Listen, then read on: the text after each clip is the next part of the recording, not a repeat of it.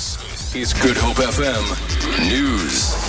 Good morning. DA MP Dianne Kohler Barnard's fate will be decided by the party's Federal Legal Commission in Johannesburg today. Kohler Barnard is appealing her expulsion from the DA after she was found guilty of bringing the party into disrepute and for contravening its social media policy. This comes after Kohler Barnard shared a Facebook post calling for the return of former apartheid state president P.W. Botha. Mercedes Besent reports.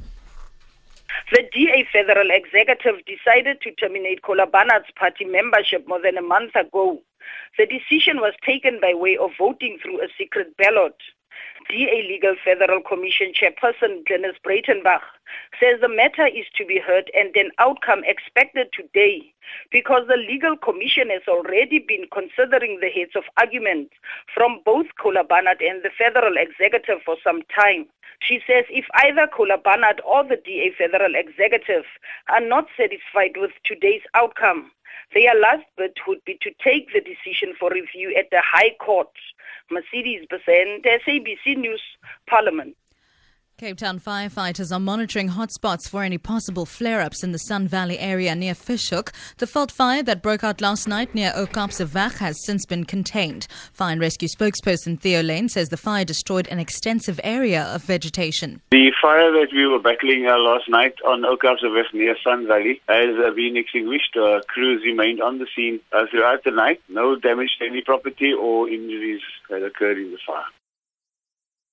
Amnesty International says security forces in Burundi systematically killed dozens of people during violent repression that took place in the capital, Bujumbura, on the 11th of December. It says that some of the scores of people who died during the single bloodiest day of Burundi's escalating crisis were killed extrajudicially.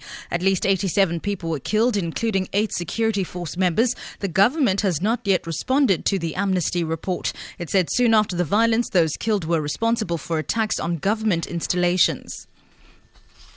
Ratings agency Moody's has warned South Africa that it will downgrade it if its economic growth remains low. It says it looks like the country's debt will not remain stable. Less than a week ago, Moody's cut its outlook on South Africa's sovereign credit rating from stable to negative. It cited a prolonged period of slow growth and an increase in political pressures.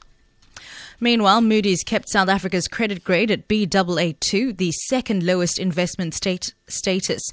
It's one level above the ranking of Standard and Poor's and Fitch's rating, which earlier cut the country's grade to BBB-. The rand is trading at 15 rand 8 cents to the US dollar, 22 rand 44 to the pound sterling, and 16 rand 46 to the euro. Gold is trading at $1,077 an ounce, and the price of Brent crude oil is at $36.60 a barrel. For Good Hope FM News, I'm Sibs Matiela.